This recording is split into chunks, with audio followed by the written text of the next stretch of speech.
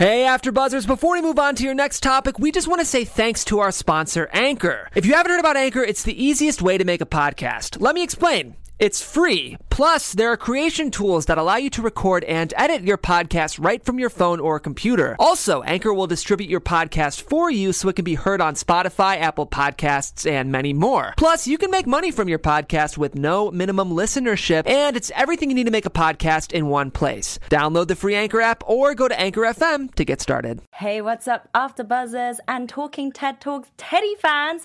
We are breaking down another fascinating topic, and we're dissecting the questions such as, why does good sex fade away? This is relationship and love expert Esther Perel on the topic, the secret to desire in long-term relationships. Let's talk about it.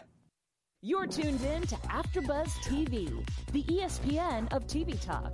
Now, let the buzz begin. Hello, Teddies, Talking TED Talk fans. Welcome back to another show on Talking TED Talks where we choose a TED Talk of the week.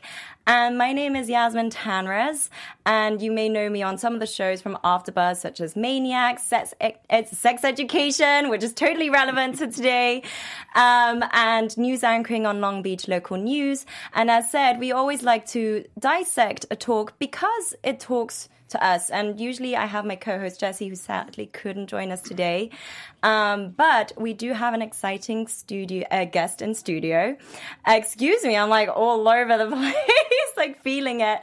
And we're going to be breaking down the secret to desire in long-term relationships, a talk that Esther Perel gave, and it was really exploring the nature of erotic desire and the dilemmas of demands that come with modern love, because love has really evolved over the centuries, although the innate nature is still there, but the way that we interact with each other and look after each other is very different. And so she raises questions such as, can we want what we already have? So when you're already in a committed relationship, how much do you still desire them? Can you still desire them? And why is the forbidden so erotic? Why does sex make babies and babies spell erotic disaster within couples? So that's a very funny notion right there. And so we want to touch on Esther Perel. She is a Belgian psychotherapist in New York, a sex and relationship experts, having studied the nature of cultural and religious identity, how we negotiate tradition and modernity, individualism and collectivism. So she's also explored the need for security, which comes in hand with love, belonging, and closeness, and the need of freedom, which is kind of something that can be related to erotic desire, adventure, and distance within human relationships. She also has had 2 best-selling books, Mating in Captivity, Reconciling the Erotic and the Domestic, The State of Affairs, Rethinking Infidelity, which is another TED Talk that she is also given on. She also hosts a very interesting podcast called Where Should We Begin?, which actually brings the listeners into, let's say, her therapeutic space, even though they're just tuning in by listening, but it's listening to anonymous couples really talking about infidelity, sexlessness, and griefs, some of the things that they go through in long-term relationships. So without further ado, we are going to introduce our guest in the studio, Chandresh Bhardwaj. Welcome. Thank you. My pleasure to be here. So you are a modern age spiritual advisor and speaker. You come from actually an Indian lineage of gurus and also tantric focused 7th generation that you are, yes, based over here in Los Angeles, which is far removed from India, a very different world. Right. And so you have you do meditations, you have retreats, you do workshops, and you're an author of Break the Norms, which a foreword had been written by the Dalai Lama, Yes. and it had been endorsed by Deepak Chopra. So some of you may question, why is a spiritual advisor correlating to this subject about desires and long-term relationships? But you would be surprised. Because as you was mentioning, we were having a little chat just beforehand that a lot of people were not just coming to you for spiritual advice, but in the end, somehow about relationships. Huge. And I never knew this is going to be my role, but I think spirituality and relationships are so strongly connected. And if you read the authentic Tantra, sex and spirituality, they are very strongly connected. Sex is considered the first step toward higher consciousness. The first, not the only step. That's how most people look at Tantra. There are 99 more steps, which involve awareness, breathing, just, understanding of emotions. But yeah, I think I've been assigned this interesting role of relationship advisor by people, by universe, and I'm embracing it now. I love that how you said by the universe that you're embracing. I truly feel that. what people are coming to you about. And so we like to always start off with a TEDucation. Usually it's Jessie and I who will pick a big takeaway. And I want to get a takeaway from you. And before, I'm just going to say that I felt, about the overall talk, it was very insightful with regards to, how the shift of marriage has the view of it has changed, and then the way that we also view partnerships. And so for me, it was like within the erotic space, how she said responsibilities and desires butt heads, which is true because, when you do put, let's say with babies, you got your responsibilities, or with your jobs, you got your responsibilities, and that can really take away that feeling and emotions of desires. And I know there's within, when you are trying to get within a spiritual realm, you build like a mandala, almost as if to see like, okay, this is my career, this is my love and relationship status, this is my friendship status, versus this is how spiritual I am. Right. And then you can see which one you are more balanced with. But it's just hard, how do you ensure room for desire when you do have all these responsibilities? Right. I think, honestly, it takes dedicated discipline, a desire, first of all, to cultivate that momentum, to, keep running that momentum. It takes dedication, discipline, and also a conscious desire to keep the relationship alive. When I come across people who have lost that spice or fire in the relationship, somewhere they have also lost a sort of willpower to put any fire in the connection. Life takes over. Sometimes it's the kids. Sometimes it's just the timing of life. Like I wrote a few days ago on my Instagram that meditation, sex, and avocados, they all are connected with the right timing. When you miss the timing, it just goes in a different direction. Avocados too, yeah? Absolutely. It's all about timing. We live in LA. Avocados got to be in this equation. I love that. Yeah. So what was your biggest takeaway from this TED Talk? One of the most, there were a lot of takeaways, but one thing that I really loved, she mentioned, was the mention of freedom, that give freedom to your partner and have freedom and don't be insecure in that. A lot of people, I think, feel insecurity. They're afraid. There's self-doubt. There's comparison, jealousy, possessiveness happening. And we try to possess our partner. But when you start giving a certain freedom of expression, freedom of emotion to your partner, you also automatically give that freedom to yourself also. So when two people have complete freedom, there's a power that shows up. There's a strength that starts to cultivate. And I'm a big believer of giving freedom in any relationship, but in especially romantic relationships, I think freedom plays a huge role. And you could come across the most educated person out there, and still they'll have a little doubt about giving freedom to their partner. The jealousy, the possessiveness, the ego, it's so strong. It won't let you give that freedom. Yes. I think we all kind of forget that. We're all individuals in the end of the day. And I mean, it's funny because you do realize as well, the way that you communicate with your friends is different to your love interest or your partner. And it's almost as if you tend to assign more like pressure to that because you're like, well, this has got to work. Like we are together. Like this is the way you should be. And I question almost then heading into this direction of thought as to why we think that way or why we treat each other that way when we are in a partnership or developing one. I feel most people are just squeezing happiness or trying to squeeze happiness out of each other and calling it love.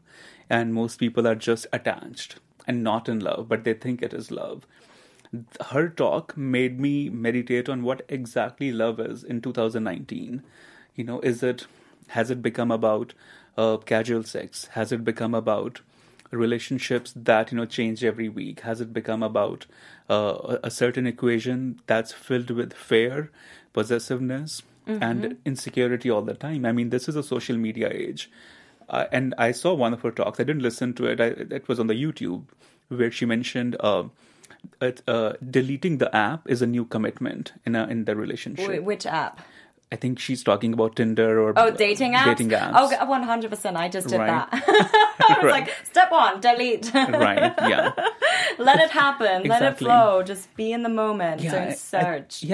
These are very interesting times, right? Relationships are defined in a very new lens. And I'm glad it's happening. We are not stuck in 1995 or the old ways of, defining the commitment.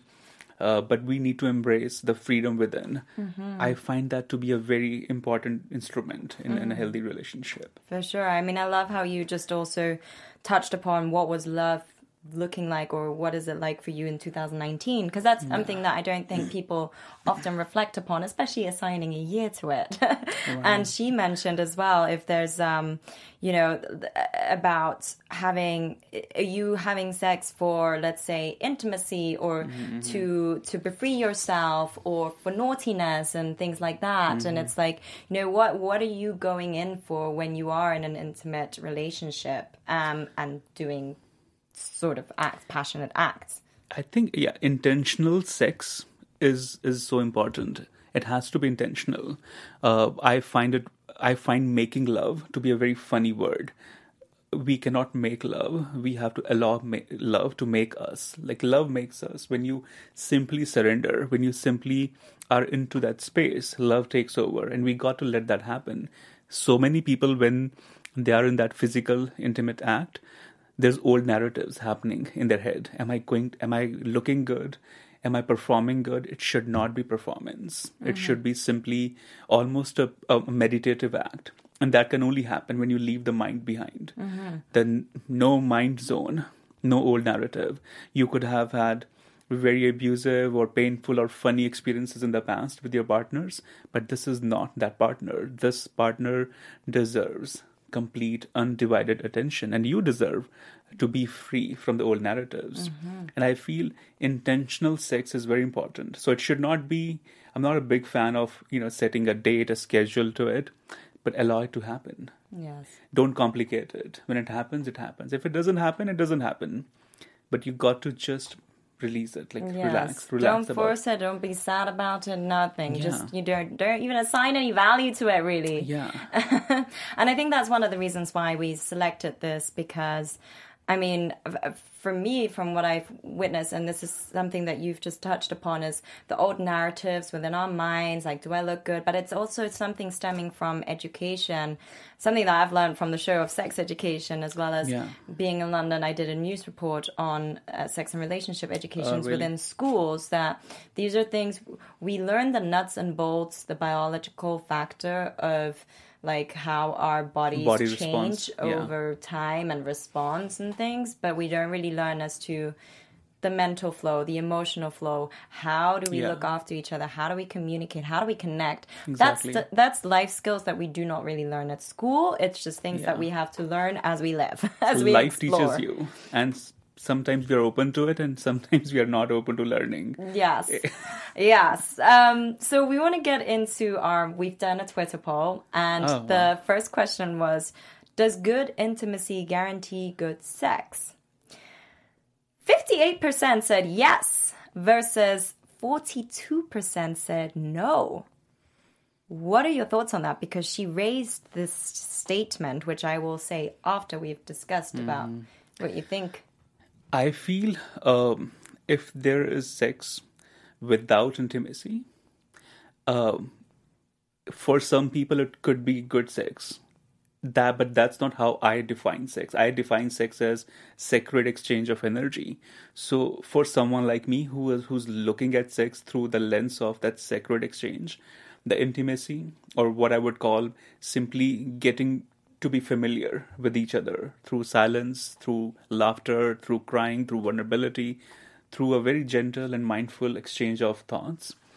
And when anything that happens after that, it becomes good. It becomes fulfilling. It could be sex, could be conversation, could be a walk on the beach. Anything that happens after that vulnerable exchange, it works out to be good. And I see the poll results are interesting because for some people, it doesn't matter if you are intimate, if you even know each other. For them, it's a performance, it's an act. A man could be, one of the partner could be coming from a different lens of just, a lot of people look at sex as a sneeze. They just need to release it. Oh. So, but that comes at the spur of the moment. Yeah, and it could be clearly that they don't need to be intimate. They don't need to exchange any vulnerability. For them, it's a release. They just needed to release this. And intimacy or no intimacy, both of them were hungry. And when you're hungry, you don't really look for organic kale or the best salad out there. You'll just, grab whatever is there. So I feel the other crowd, 42%. 42% said no. So, they must be really hungry, and they don't care about intimacy. They don't care about how much they know each other or what's the outcome of this exchange. For them, it could be just, a good performance. They needed to release it, and it happened in a good way for them. I mean, I question, I guess, because there's so many different factors here with, does good intimacy guarantee good sex? First of all, what's good sex? That can Exactly. be by definition very different for different people. And that could be assigning value of good sex being like, How the long? results happened or how Yeah. long and la. And I think for the people that said no, that it doesn't, because that's Esther, she says good intimacy doesn't guarantee good sex. And I think, I wonder if that's like just, the results of it. So even if there was good intimacy, that might have not been the results. And so that's why they're thinking, okay, Exactly. no. Also, I feel, what's good intimacy? Let's say two people are coming from a very traumatic or bad relationship. For them, a good intimacy was just sitting in silence and watching sunset or listening to a song together. And that was a great intimacy for them. But they may not be ready to engage sexually. So the sex could not have been, all the great firecrackers or whatever. But they had a good intimacy. The key is, like how I see it, the key is to build that exchange, build that energy. I always say, touch her without touching her. You got to touch the soul. You must follow Chandrash at CB Meditates. He has some of the most amazing poetry, and that's one of them that I know I've seen. I'm a big advocate for that. Yes. Yeah. Well, I definitely, it's an interesting point about intimacy also, as well. It means different, Right. is different for different people. And essentially that comes down to the foundation of the relationship again. Like, how well do you know each other? How well are you listening to each other in order to create that safe space and that space of intimacy in order to then have the results of whatever you think is good sex or bad sex. Right. So I want to get into the topic talk. So the secret to desire in a long-term relationship, because I mean, it's interesting how relationships, long-term relationships and marriage have developed from the beginning of time. It was more about an economic consensus. Absolutely, yeah. And that has been for centuries. And it's actually more like, it's not, let's say it's been a century or so that it's been more focusing on love. But that comes in hand, and this is something funny that Esther says, is that we expect of this marital status, which also goes in hand with economic institutions sometimes, but we expect from them as well to be our best friend, our partner, our passionate lover, give me belonging, transcendence, comfort, edge. There's an endless list. And along with that, let's just play with some toys and lingerie to save us from that, right? Yeah, so it was funny. how do you feel about this shift in the committed relationship and all the complications and implications that today that seems to have? I'm working with a couple right now, and I literally told the husband last week, he was expecting a lot from his partner. And I said, she is not your therapist. She's not your guru. She's not the muse that you want her to be. Right now, she's struggling to be just your wife. Allow her to be your partner. And when that role plays out, then you both could be friends. Then you both could be muse for each other. Then you both could relate to each other in a new way. But it's tragic that partners expect 50 different roles from one person. And that one person cannot fulfill that role. And that's why a lot of women, whoever is the dominating person in the relationship, There's always one. right? They win, but the battle gets so ugly by the end of it, right? The person who loses the race or loses this whole contest, they feel abused. They feel almost, ignored, violated of their own rights. So they tend to have a very deep trauma about relationships, about intimacy, because they feel this is probably what my role is, to just keep playing different roles to my family, my husband, my kids. And it also brings me another point that I often mention, and which comes from the Tantra lineage. So Tantra says, drop the word relationship, instead bring relating. So you relate to each other in a new way every day. Yeah. And honestly, Yasmin, this is pretty powerful stuff that I've tested in the last at least 8-9 years. And I tell people, before you start this with a partner, start with yourself. How do you relate with yourself today? When you wake up tomorrow morning, set this intention that today I'm going to relate with myself as a creative being. Tomorrow it could be a seeker. Third day it could be a friend. Fourth day it could be a daughter. I mean, every day there's a new light, new hope, new courage. And when you know how to relate to yourself, then you shift that to your partner, relate to your partner in a new way. And I think this complication of expecting so much, it starts to get resolved in a way when both the people are making a certain mindful effort of relating to each other, because it brings respect also to each other. Does it make sense? Yes, I mean, completely. I just wonder then, because this is something that she had also mentioned, of when you try and relate, because it's a very selfless act. By relating with somebody, you're basically putting yourself into somebody's shoes. She mentions at one point, though, how if you are taking on that somebody, it's like you're nearly in that somebody's shoes, then how do you get out of it? How do you remove yourself out of it? By not being the one that gives them too much, because that other person isn't as selfless or conscious enough to relate. I fully agree. I think that's why it has to start with you. If I have enough self-respect, if my self-worthiness is really strong, then I will know when I'm not being valued, when the partner is not putting the equal effort. And that's when I can remind them that you're not, this is partnership. You got to put the equal capital. And if you're not putting, this is not bringing worthiness to my existence.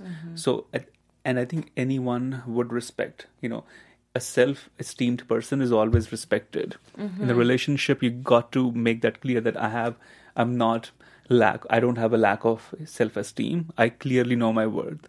I think that changes a lot. Yes, when you know yourself, when you know your worth. Yourself. Yes, like there's nobody else like you, Yeah. And so she mentions then, love is to have, but desire is to want. How do you feel about that? Because I'm a little bit hesitant about it. Just because I feel like if you have something, if you feel like you have something, it's almost as if you feel like you own it. And there's a nice saying that I have heard from one of my great mentors who said, you cannot lose what you never had.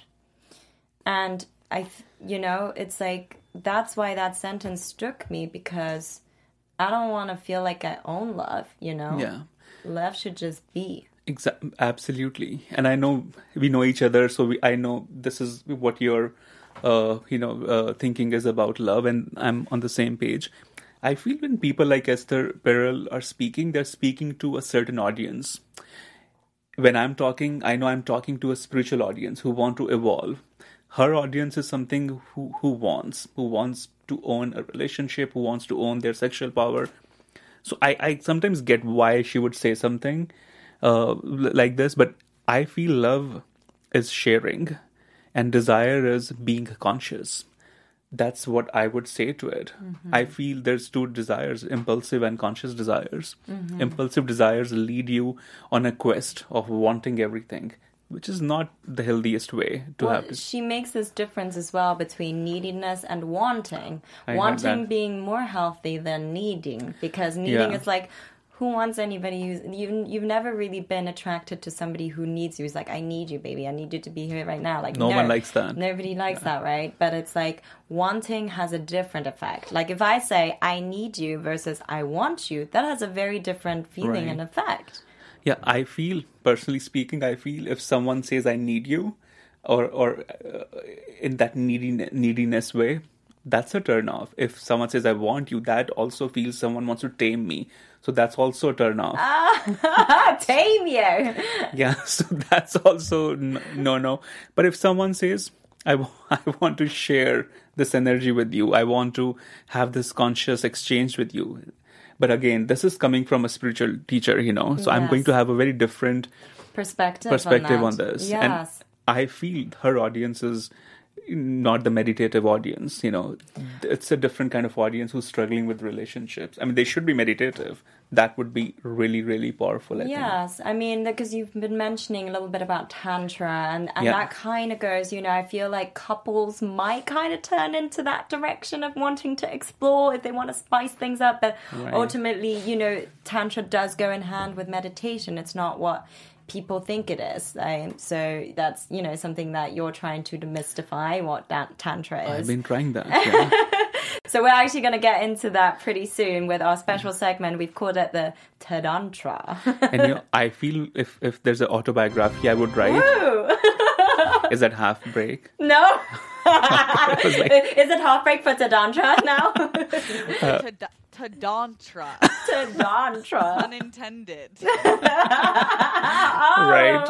Hey, that's Steph, our queen. She I know, knows right? what's up. She absolutely knows. She's feeling it. Right. But it's, sorry. So I was saying, if there's an autobiography I would write on myself, I would call it I Tried. That's all. I tried to demystify Tantra. I tried to channel sex into spirituality. I can only try. Let's see what happens out of it. Well, from what I see on your following and the responses, people It's- seem to it's cooking really up, I think. appreciate Yeah. it. Yeah, it's boiling up. It's boiling warming up. It's warming up. Yeah. She mentions about, I like this quote, and it was a little bit difficult for me to decipher.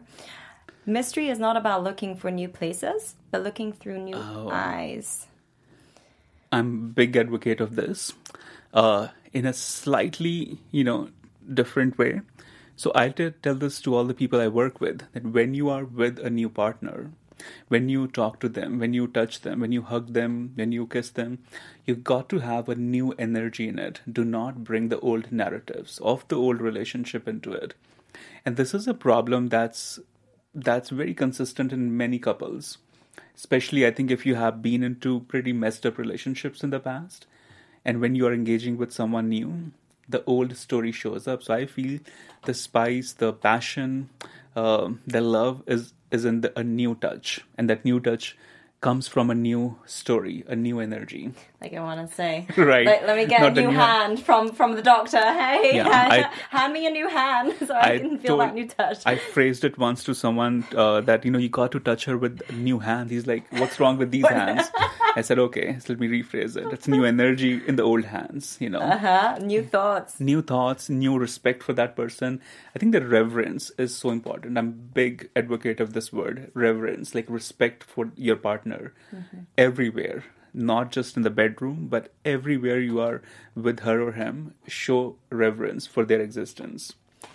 She mentions of there being a crisis in desire, which ultimately means a crisis in imagination. And I think that's something that you can talk about big because, tapping into your awareness and your higher consciousness, what is that blockage that some people may experience as to why there is such a crisis in desire and ultimately imagination as well? And what does that even mean? I paused the video when I was driving and, listening to this video. And when she said crisis in desire is a crisis in imagination, I paused and I repeated this to myself, that crisis in desire is a crisis in meditation also. If you're not meditative, that would mean you are either in the past or in the future, because you are living and loving through the mind.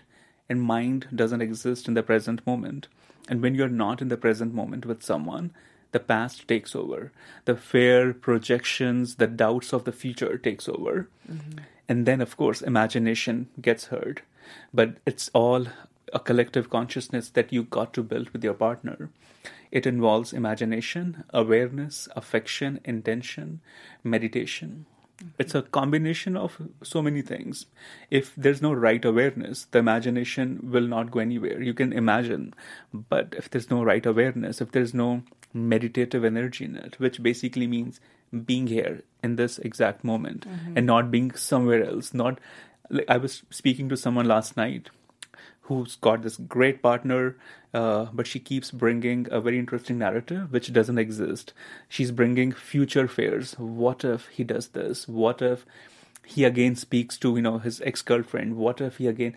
And I asked her, has he spoken to her or has he done anything? She said, no, it's just my mind. Preempting. Exactly. Yes. And it happens to so many of us, right? In a different, twisting ways, our mind creates stories. So I feel crisis in desire is a crisis in meditation. And I encourage every couple, you got to meditate together. I think that's beautiful. I mean, it's true. Meditation can be so hard for many people, though, like Given.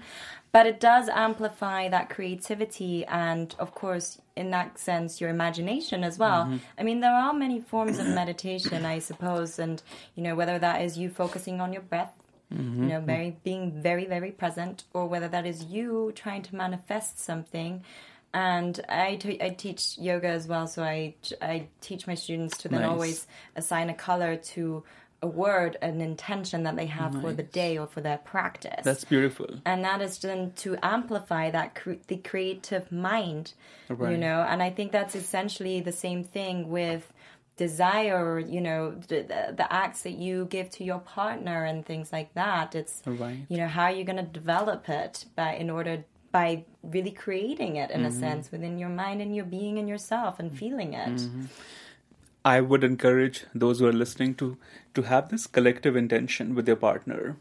That collective intention could be cultivating conscious desires together every day in every way possible. That's a really great point, because then it's like opening up that dialogue between the couple. Exactly. Of then seeing, where are you at? Like, what is your intention? How are you feeling? Exactly. And then opening up, and I think that's what's really important within a relationship. That's one of the most important things. Communication is key, and transparency without feeling judged and guilt. It's huge. One of the biggest lessons in relationships I learned from a professor in my, school in New York, in business school. He was a very interesting guy. He never ever told us to open the books. He would walk in. It was a Saturday morning class from 9 a.m. to 12 p.m. And he would just share his experiences. And I forgot everything I learned in college except this one lesson. He said, the key to any relationship is communication. And you just said it, Because if there's no communication, then no business, no personal relationship, no marriage, no spiritual companionship, nothing can survive. You got to have open communication. And so we're going to segue into our Tadantra. Nice. You've mentioned, so these are top 3 tantric toolkits. Yes. That people should practice. So, number 1 would be indulge with awareness. Whatever you do it with awareness. Okay? So whether that be eating, taking shower, walking, drinking, drinking anything. I was thinking of caramel latte right now, but yeah, drinking anything. Boba tea. You're reading my mind. I know you like boba tea. It's your favorite. You're reading my mind. So, yeah, indulge with awareness. Number 2, relate with your partner in a new way every day. Drop the word relationship for a few days, for an hour, and just talk to your partner. How do I relate to you in this moment? Bring relating and drop the relationship. Okay, number 3, I would say bring freedom and meditation together. Mm-hmm. Yeah, cultivate the freedom. and cultivate the meditation. Which I think is so important to know, in a sense, that especially Esther also mentions about when people suffer through traumas and anxiety or stress and worry and all those things, like one of the narratives that you mentioned of the girls, and it's like ultimately cultivating that blockage. And so it's important for people and partners like you to understand yourself as well as your partner to understand and kind of go through those methods to relate to each other, to indulge with awareness, to drop the label and be free, and not having those other past, future narratives. It's a big one, I think. Also have self-esteem for yourself, like have a self-worthiness, definitely meditate on it every day. And at the same time have trust. Trust the process of your life. That's not going to unfold the way it unfolded in the past. A new trust has to happen. Developing that, yes, that's beautiful. So we like to always do another little section called Teddy's Talk, which is our fans who then go through some of our polls. And the first one was, I'm most drawn to my partner when. So they had to finish the sentence. Most people said, when they make me laugh. Actually, that was the only answer, was when they make me laugh. And there was a few people that had said the exact same words. And that just proves, how humor is so important. Oh Don't take life, relationships, everything too seriously. Have fun. Obviously, don't step on number 2. But just enjoy yourself. So don't take yourself so seriously. Yes. Yeah. And I mean, Esther, she mentioned all these different things that she had found, which was, I'm most drawn to my partner when she's away, apart, reunited, or imagining to be back with my partner. So it's rooted in absence and longing. And then in another sense of when she's in the studio or in her most passionate self, right? Doing the things that she loves and basically being very radiant and confident and somewhat keeping a little bit of mystery, elusiveness, and also...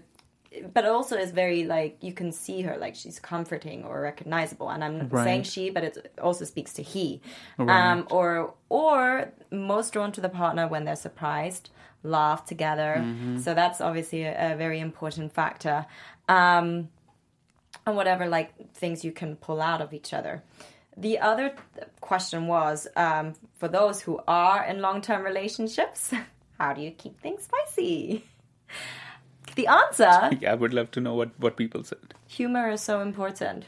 It is right. I think it's so underrated. Like, people are focusing on so many other things, but humor, it's so underrated. It's so important. Yeah, and so I think, ultimately, because we're coming to the end where we're going to give our audiences some tangible tools, some tools that they can take away in order to practice with their partner, something that's easy and digestible. And, we've already talked about meditation. And I think that in itself as well, it's like if you are going to be doing it, whether it's on your own or with a partner, have fun with it. Find the humor within the given circumstances as well. What would be for you an advice to anybody listening as to how they can still create that desire within a long-term relationship? I feel set intention in your relationships. Maybe once a week when you meditate together, or every day when you meditate together, revisit your intentions together. What's our conscious intention with this relationship? Have respect for each other. I often say this, that your partner is not your coloring book. Don't color her with your favorite colors. Let her bloom on her own. She's not here to fulfill your ego or your expectations. So release her or him from your expectations. That's beautiful. I love that. Yeah, somebody actually mentioned this to me as well. Fulfill your life with colors. Just paint it with a bunch of colors. And that's how you can just live. I would say... to ultimately, I think as well, from the get-go, find out what your love language is. Starting off with yourself, what is your love language? And then find out what your partner's love language is. Not ultimately saying that once you know what your partner's love language is, that you have to feel the pressure of this is what you got to do. But it's really like listening, being in tune with it, constantly the consistency of communication to you know, also showcase the respect that you have for that person, again with relating to them as well, and giving them the comfort of knowing that they won't be judged for whatever they do or say. I know that can be hard when we are amidst of like getting mad at each other or feeling insecure for some reason. But I think, you know, it's just very important to feel comfortable and know that we're both individuals. Everybody is an individual and has their own interests and needs. But, you know, you work together, you come together by really listening and communicating with the utmost consistency and transparency. Right. I mean, we are humans. We are going to be angry. We are going to be frustrated. We are going to go through our insecurities and all the fluctuations. And that's okay. But we can always remind ourselves to, you know, be in the present moment again, have the same respect again, have the open air again, a new communication again, revisiting the collective intentions. So I think the reminders are important.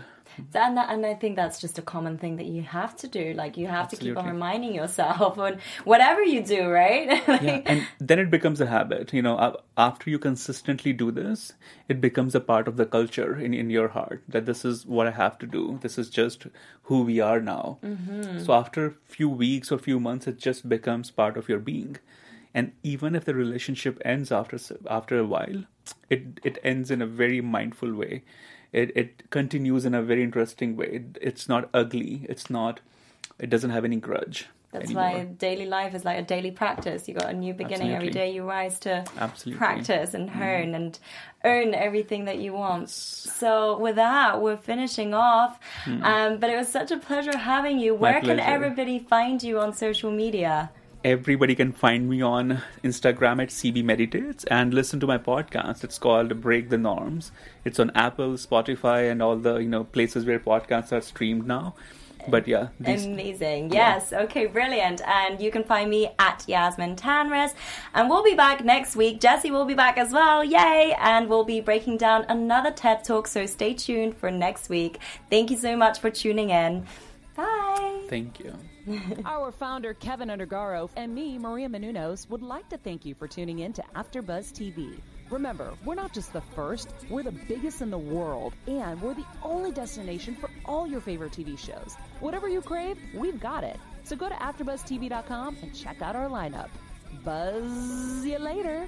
The views expressed herein are those of the hosts only and do not necessarily reflect the views of AfterBuzz TV or its owners or principals.